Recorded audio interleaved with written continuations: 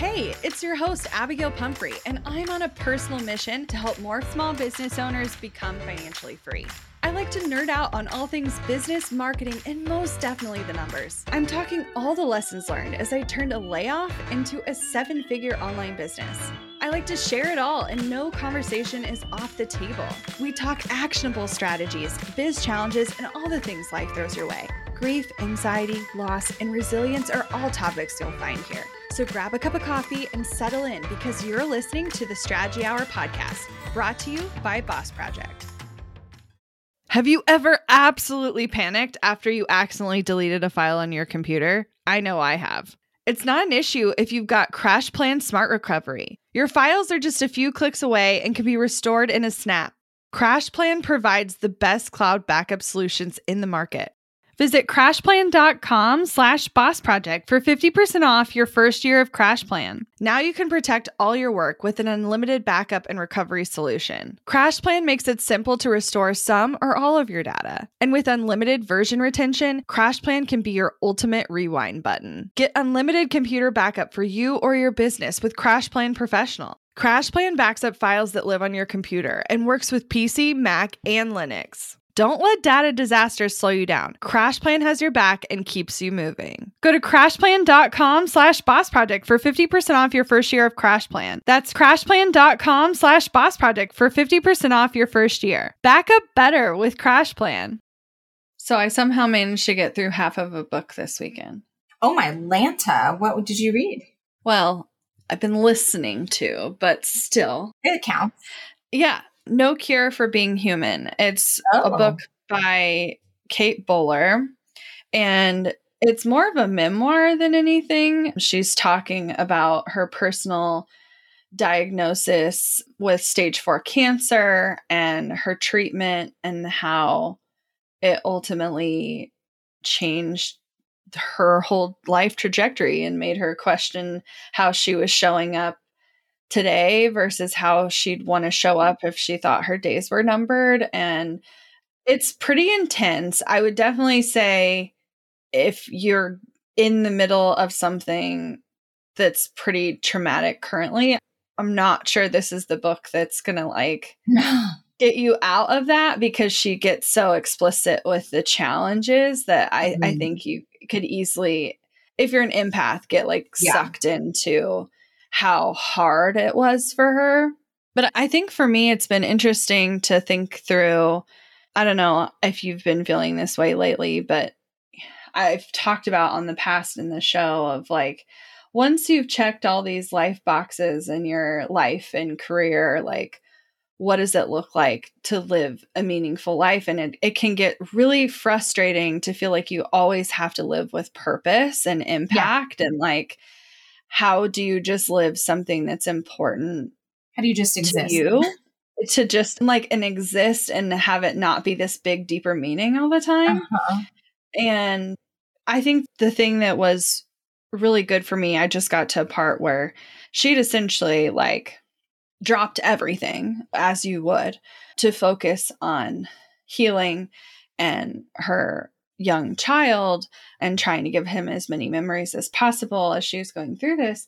But there's a point in the book where she meets with her colleagues, and she's a professor who does a ton of research. And to achieve tenure, you have to do a set amount of research and provide a set amount of typically it's in most tenure settings, it's getting published in different research based scientific journals and things. I think for her specifically, it might even qualify to just have a book published, not necessarily in a scientific journal format, but to collect the research into one collection of thoughts. But anyway, she was talking about her research and all the time and commitment that she had put into building this thing. And she's like, well, if I die this summer, what's the point of finishing this book, basically?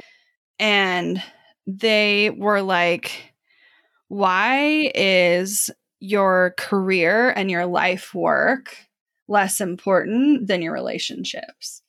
And it was really interesting to hear them talk about you know, if she had been super passionate in other areas, I think they would have pushed her to do those things. But her work is her passion. It is her love. Like, it is a huge part of who she is as a person.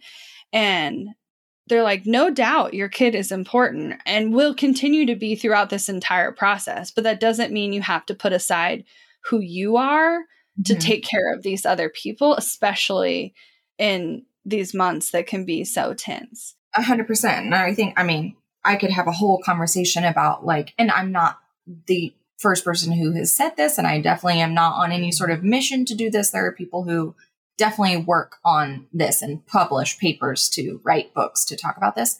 But the absolute redefining of what it means to be a parent and to be a mother and to be a career person, and the unlearning of you not having to be 100% present 100% of the time does not mean anything about the type of parent that you are.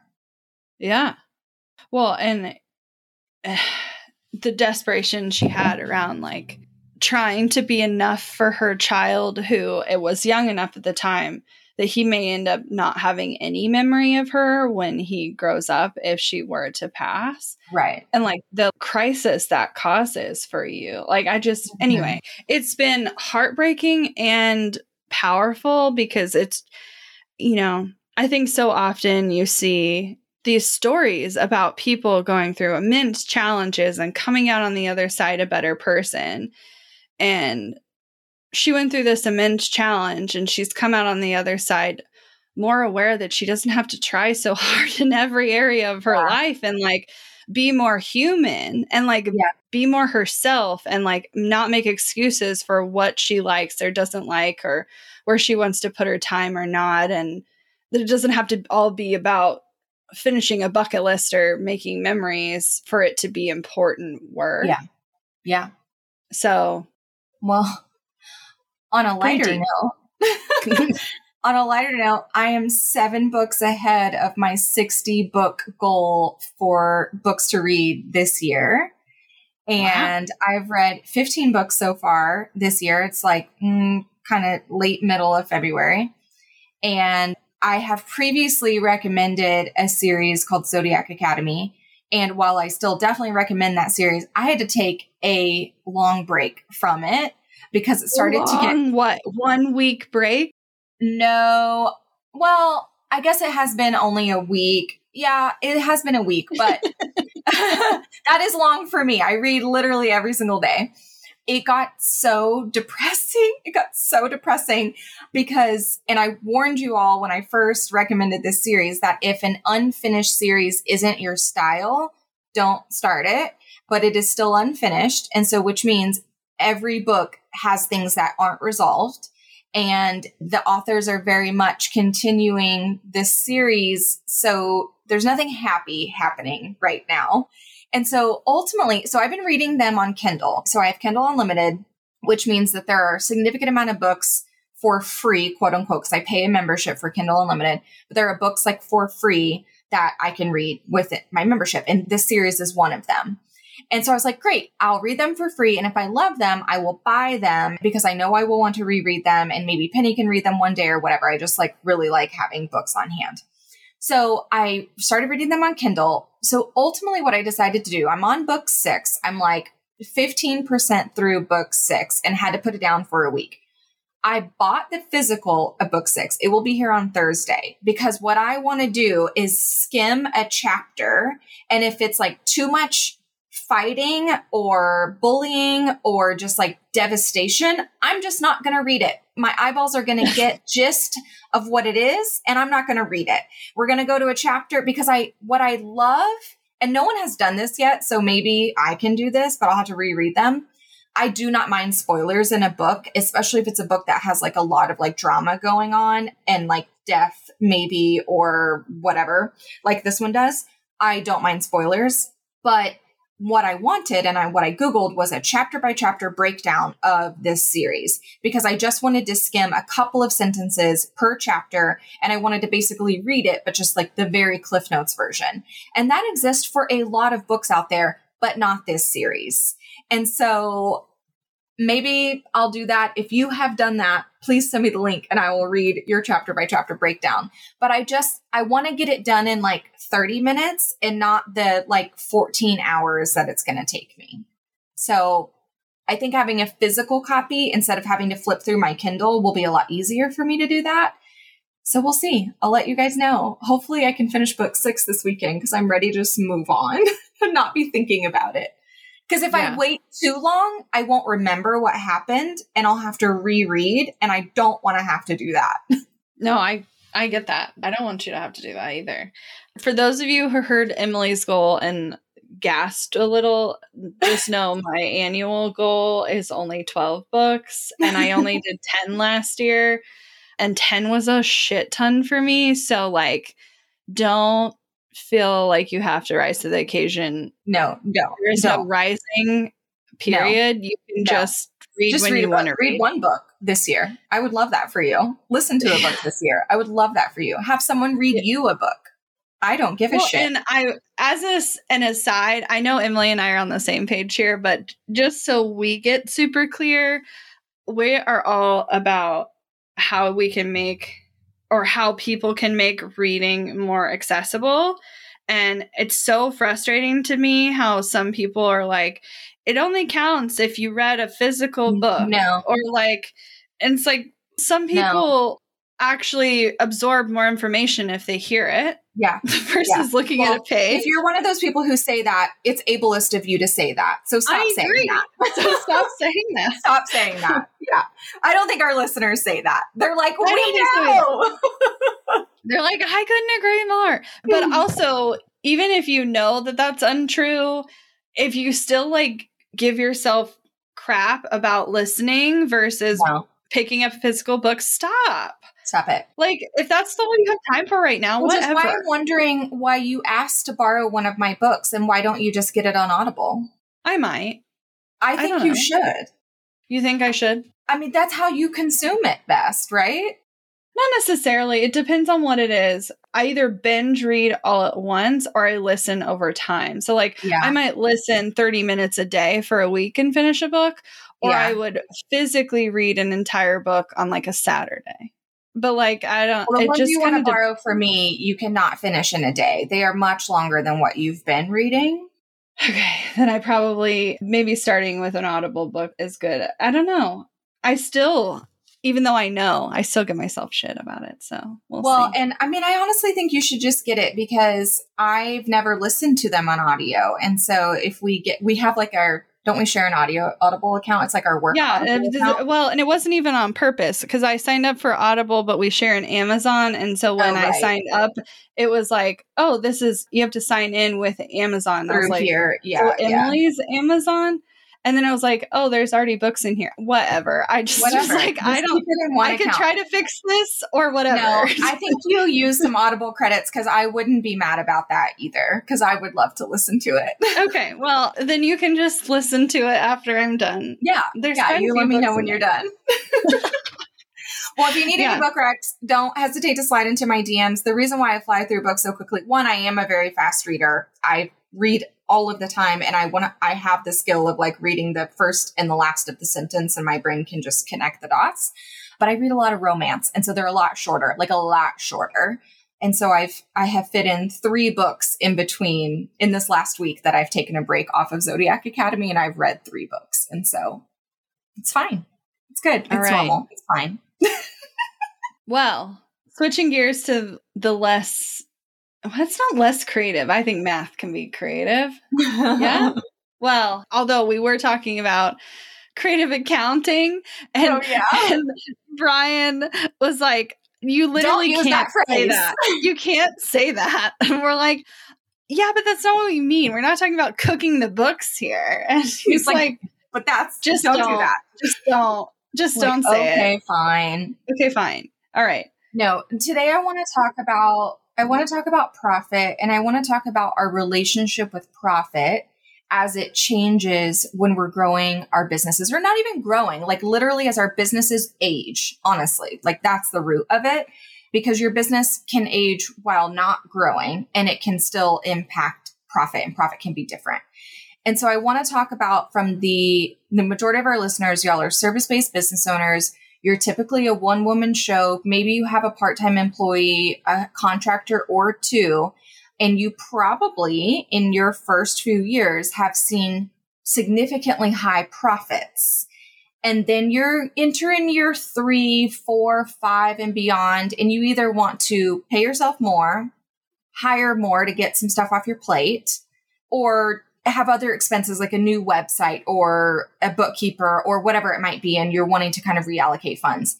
And you are so married to your high profits that you will then create goals for yourself to do anything you can to maintain those high profits while being able to spend more money. I just really want people to give themselves a bit of a break here. So let's talk about, first of all, what is profit? And then specifically, how does that relationship change over time? So profit is your total income, all the money that comes in the door, all the cash. I like to talk in a cash-based system. Accrual, I would not recommend unless you're over 10 million and you have bigger contracts going in and around. But unless, I'm going to say 99.999% of you should be in an accrual accounting system. So it's all the income you receive minus all of your expenses in the same set period. So if we're talking about a monthly basis, it would be all your income in 1 month minus all of your expenses in 1 month equals your profit for that month. Now, I personally prefer to look at profit before, when we started, it was before we paid ourselves anything. At this point, I look at profit after we've paid ourselves payroll, but before we've paid ourselves distributions. Yeah. And there's a variety of reasons why that has shifted for me over time. But for y'all, it's income minus expenses before you've paid yourself is your profit that we're talking about today. And it's, can be typical. I'm not saying it has to be this way, but it can be typical for a one-on-one service-based business owner to be seeing profits as high as 90%, 80%, 85, 90. Like, we're seeing those profit margins in a lot of business owners that we're working with. And they come to us and they're like, I literally do not know how to then make more money because this is already hard, or it's already got me at my capacity and I'm tired and I can't imagine turning the knob up to make more, like themselves personally make more, because they're so headstrong on keeping those same 85, 90% profits. And so we have to do a little bit of mindset work to disconnect our self-worth with our high profits, because those things are not the same. And I like the quickest tactic I can give you to start to slowly over time disconnect those things is just do some Googling about the profit margins that other industries see, that other businesses see. I remember when we were going through this ourselves a couple of years ago, we would kind of, beat ourselves up about profits dipping and going back up and dipping and going back up. And we're like, why can't we just maintain this? Like a dream world, I'd want this number and I'd want it to be that over every single month, every single year, over and over again forever.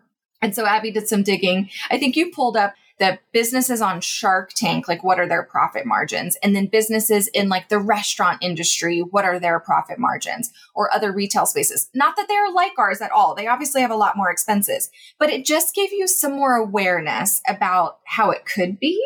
And then all of a sudden you're really happy with your 30%, your 40%.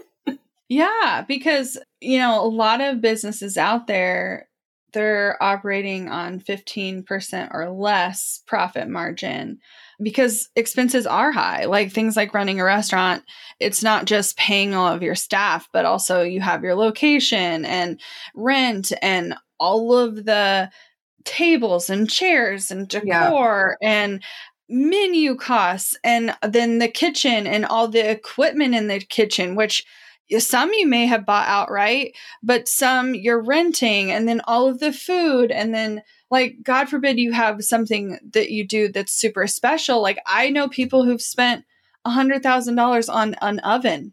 Yeah. One oven.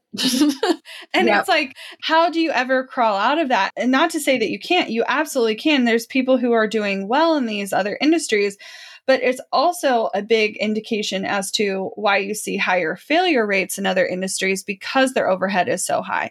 Yep. One of the benefits of being in a service-based industry is your primary costs is your labor, and it still needs to shift over time. And so, a lot of it comes down to, are you charging enough? And we've spent a ton of time talking about that.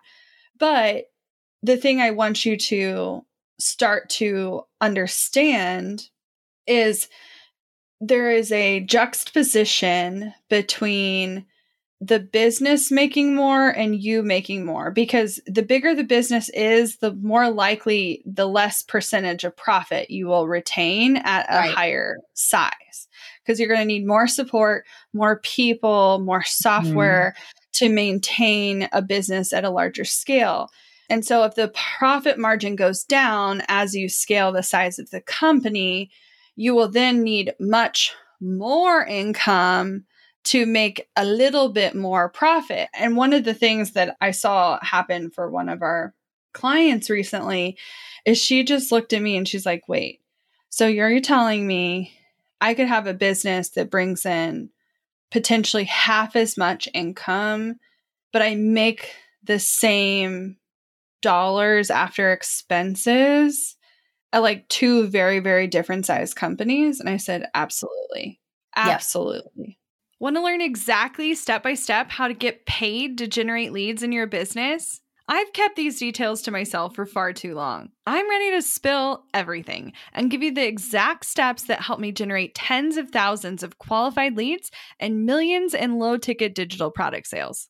I won't just show you what I did, but teach you how you can do it too. I'm talking not just how to create low-ticket digital products, but also showing you how to use them strategically to generate leads for your other existing or future offers. I'm sharing it all at bossproject.com/jumpstart, including exactly how I made $8,033 and generated 277 leads my very first month selling digital products. Find out more at bossproject.com/jumpstart. We're driven by the search for better. But when it comes to hiring, the best way to search for a candidate isn't to search at all. Don't search, match with Indeed. With over 350 million global monthly visitors, according to Indeed data, and a matching engine that helps you find quality candidates fast. Ditch the busy work. Use Indeed for scheduling, screening, and messaging so you can connect with candidates faster. 93% of employers agree Indeed delivers the highest quality matches compared to other job sites, according to a recent Indeed survey. I love that Indeed makes it easy to hire because I'm busy enough already. When we've hired in the past, the process was full of unqualified applicants. With Indeed, we can target the right candidates for the right position. Join more than 3.5 million businesses worldwide that use Indeed to hire great talent fast. And listeners of this show will get a $75 sponsored job credit to get your jobs more visibility at Indeed.com/Strategy Hour. Just go to Indeed.com/Strategy Hour right now and support our show by saying you heard about Indeed on this podcast. Indeed.com/Strategy Hour. Terms and conditions apply. Need to hire? You need Indeed. Money issues are a common stressor in any relationship. Monarch Money is the top-rated personal finance app that can get you and your partner on the same page without any extra cost. Monarch has built-in collaboration features, so together you can see your finances, budget, and get insights on your cash flow. It's the easiest way to manage any household finances. I've tried other finance apps in the past, and they didn't work the way I wanted them to. I don't want to stress over finances. Monarch is the top-rated all-in-one personal finance app. It gives you a comprehensive view of all your accounts, investments, transactions, and more. Create custom budgets, set goals, and collaborate with your partner. And now get an extended 30-day free trial when you go to monarchmoney.com/strategy. Monarch has a tool that allows you to easily import your data from Mint and keep all of your tags and categories. Monarch's simple, intuitive design makes it so easy to get set up, customize, and use. Monarch prioritizes my privacy, and they'll never sell my data to third parties. After trying out Monarch for myself, I understand why it's the top-rated personal finance app. And right now, get an extended 30-day free trial when you go to monarchmoney.com/strategy. That's monarchmoney.com/strategy for your extended 30-day free trial. Well, and I'll put this caveat out there. If you feel confident and comfortable and safe with your high profit margins, but you're not paying yourself a reasonable salary, then your high profit margins don't mean shit to me. Really, though, because if you're not paying yourself, there's other issues at play here. Like, I know some of you don't necessarily need it. And like, for those of you in that situation, like, what a luxury to be able to run a business that's really above and beyond your needs. Like, I love that for you. However, it's not a sustainable business if you as the owner can't earn a living from it. And so at the end of the day, it's usually a job's worth of hours to run, if not more than a typical job. And you should be paid appropriately to do that thing. Well, and because I will tell you, like, you can only not pay yourself a reasonable salary for so long. If you are wanting to expand your team, especially when you want to hire employees, like, you literally have to pay yourself a reasonable salary because of how taxes work and reporting works. So, well, you have to, or you could be audited and get in deep doo-doo by the IRS. So deep doo-doo. You don't want to make the IRS mad. Well, so my question to you, because I know how I feel about it and would be happy to share, but why then? Like, why grow a business to this size with this level of complication and a lower profit margin when you could potentially make the same amount with a smaller business at a higher profit margin? What is the benefit to you that's above and beyond the dollars? For me, in the way that we have grown our business, because we have a team, so therefore we see lower profit margins because it is expensive to run and maintain this company that we've built. For me, I'm going to use the wrong words, and I'm not trying to sit here and make anyone feel bad for what your version is, okay? This is literally speaking for myself and my perspective. I like to sit in a more true entrepreneur CEO seat rather than the creative director or lead of whatever service that I'm providing within my company. And I want to be able to have a profitable, yes, but sustainable on its own company one day so that I can either sell it or open another company or go into business in a completely different industry and do something else and have that same kind of high level CEO founder seat in another space while also getting income from this thing. And in my experience and opinion, I would not be able to eventually, like, I'm not doing that right now, but I would not be able to eventually be able to do that if it was just you and I and one contractor, for example. We would be needing to be so knee deep in the client deliverables and process and market, like everything we would need to be doing ourselves. And I don't want to do that because I want my focus to be able to be on other projects. For me. Yeah. So for me, I definitely see the appeal at this point of running a business that is seemingly a bit less complicated at a smaller scale. I absolutely see the benefit. And I think if I hadn't met Emily, I probably would have scaled to a point about this size and then retracted on purpose for my own sanity. But because I have such quality support in this business, both from Emily as a partner, but also from the fucking amazing team we have in place, I love being able to be a true leader. And not that you're not a leader at other stages. That's not true. you are a leader at different stages, but I have gotten to grow so much personally in the knowledge in completely different areas, both business, but also of management, of human psychology, of truly caring for people as whole people. And I wouldn't have had that opportunity if we hadn't have scaled to this stage. I also know that enough has happened to me to not be ignorant to the fact that the likelihood of something else happening to me later, even if it's smaller, is quite high. Right. I would like to think that I'm not going to go through a giant medical emergency that takes years to recover from. I would really, really hope one is enough for a lifetime. But I know that things will happen to family members. I know there'll be other life emergencies that come up.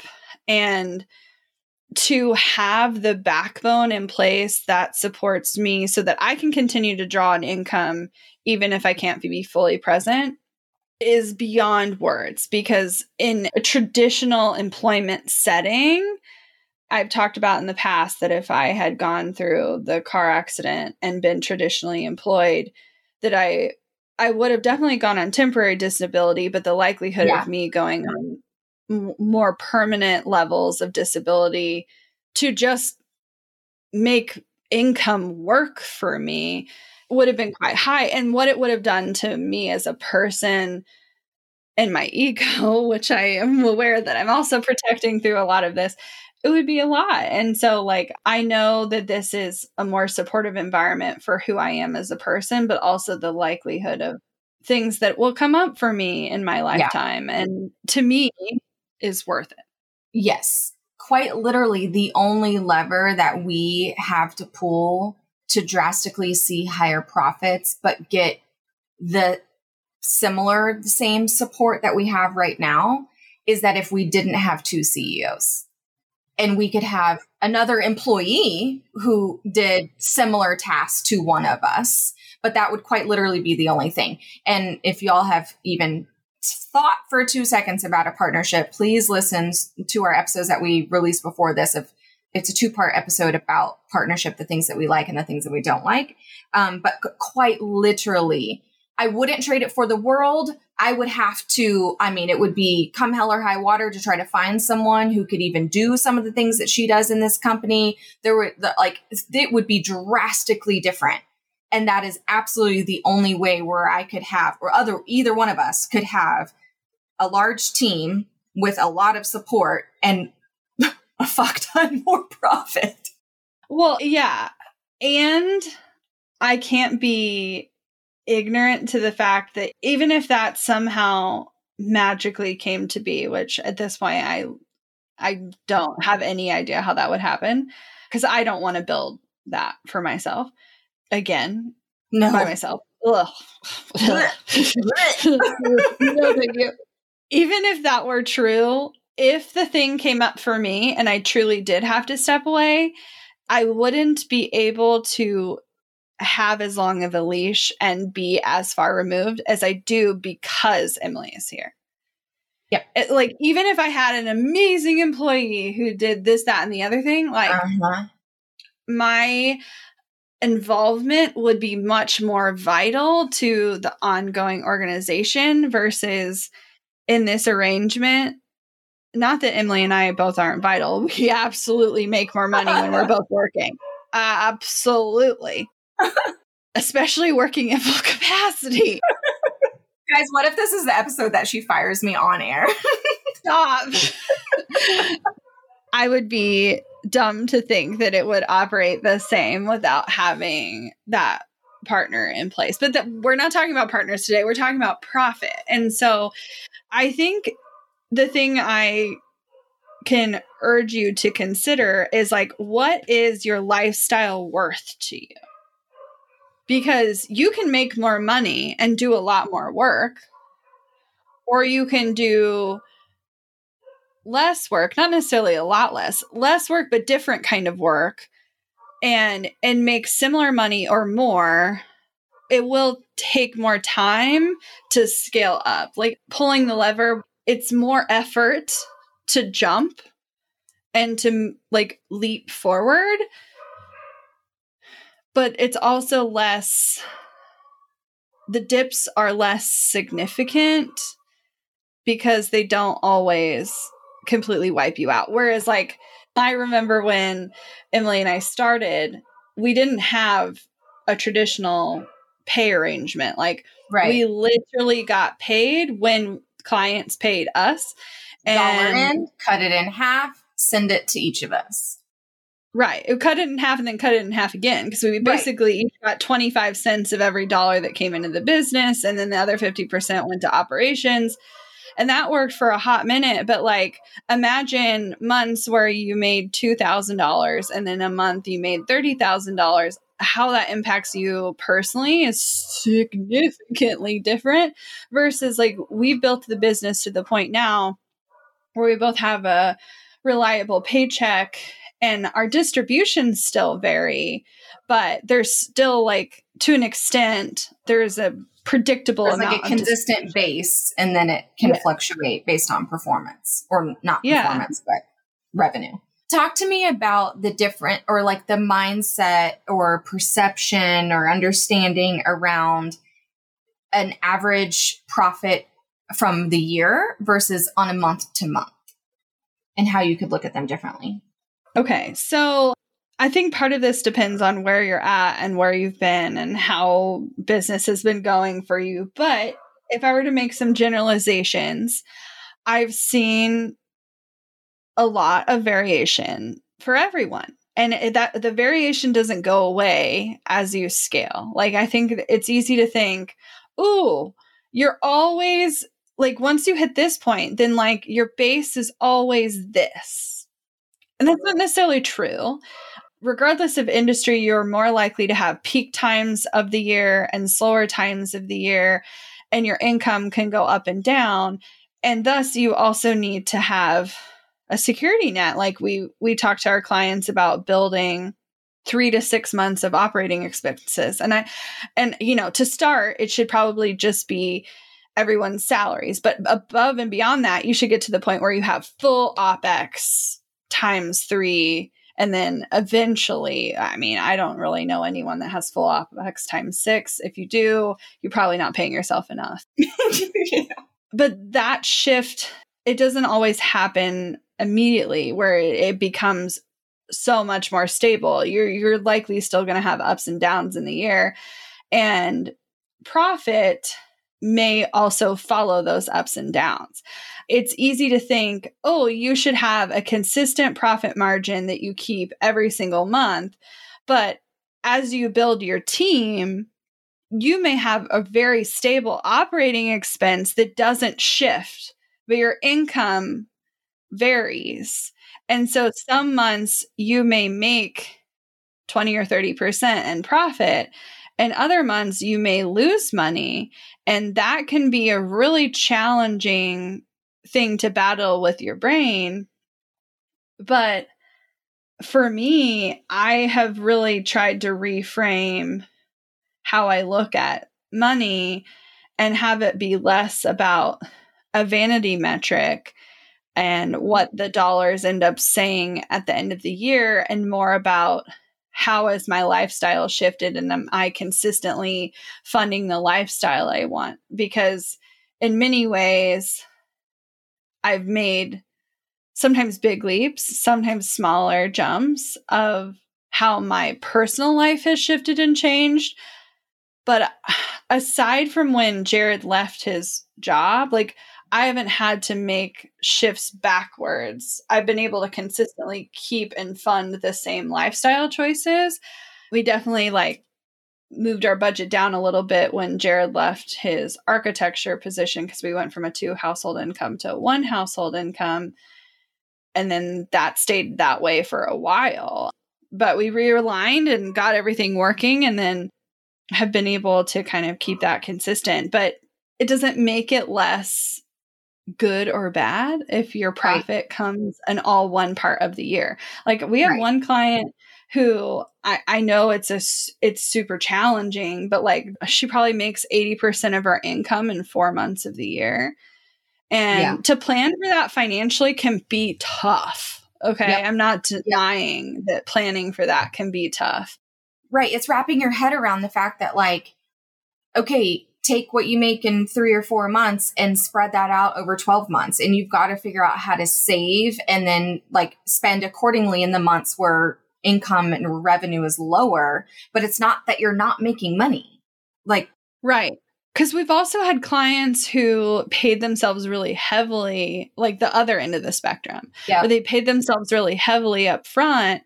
And then they got really frustrated about they had a lower income month and then they had to cut their pay. And I'm like, you're in a $350,000 company and you've already drawn $75,000 out of the business. That's a lot. Yeah. Yeah.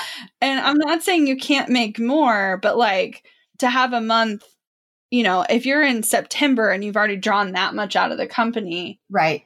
But you only have 220 of the predictable 350, like that's almost half of what's come in so far. So you may have to slow down. And that doesn't also make you any less of a business owner just because you took months where you didn't make money. I think that the misconception that people have is that they need to always be making more and they always need to be growing. And the thing is, y'all aren't operating typically with expendable capital. And so you feel the bumps and ups and downs so much harder than a startup that has $2 million worth of runway. Yeah. You're just not in the same business. I'll take some free money. I always joke about that with Brian because I'm just like, I want some capital. I want some free money. And Brian always comes back and he's like, it's never free. You would then have so many people's opinions about how you should be running your business. And the last thing you want is to be told what to do. And I was like, you don't know anything. He was like, case and point. Yeah, it's definitely not the same. And, you know, reporting to other people would be a wildly different game too.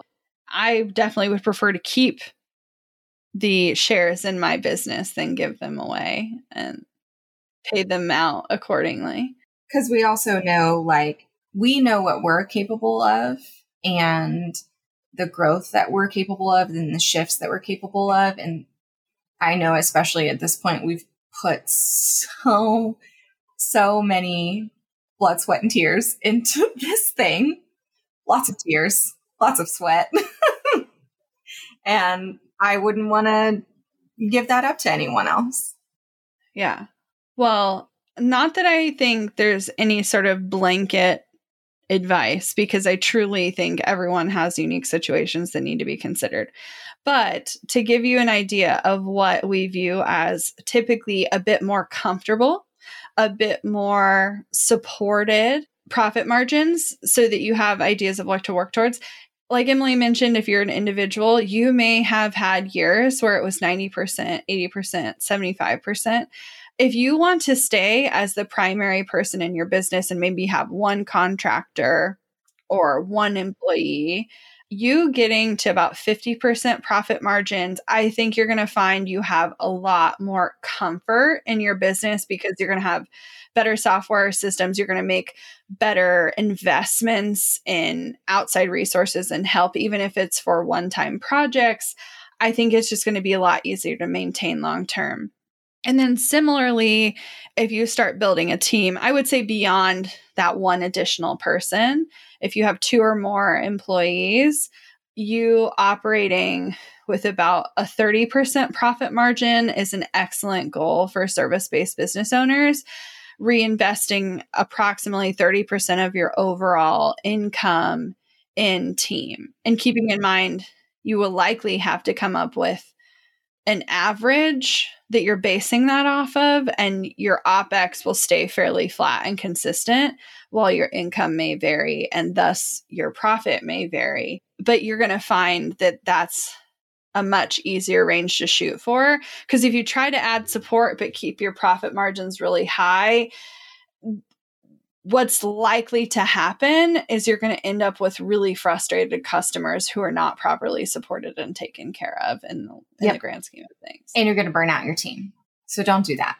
But forecasting and budgeting and mapping out a growth and scale plan for your business is something we do for our executive coaching clients. So if you are ready to scale into more of an agency model or scale past a contractor or two into part-time or full-time employees, and you want to talk out the nitty-gritty and what will be needed within your pricing, your deliverables, your scope, your own capacity in order to make that happen, we would love to chat with you about that. So slide into our DMs or head over to bossproject.com/waitlist and book a time with Abigail and get chatted about how we can help work together.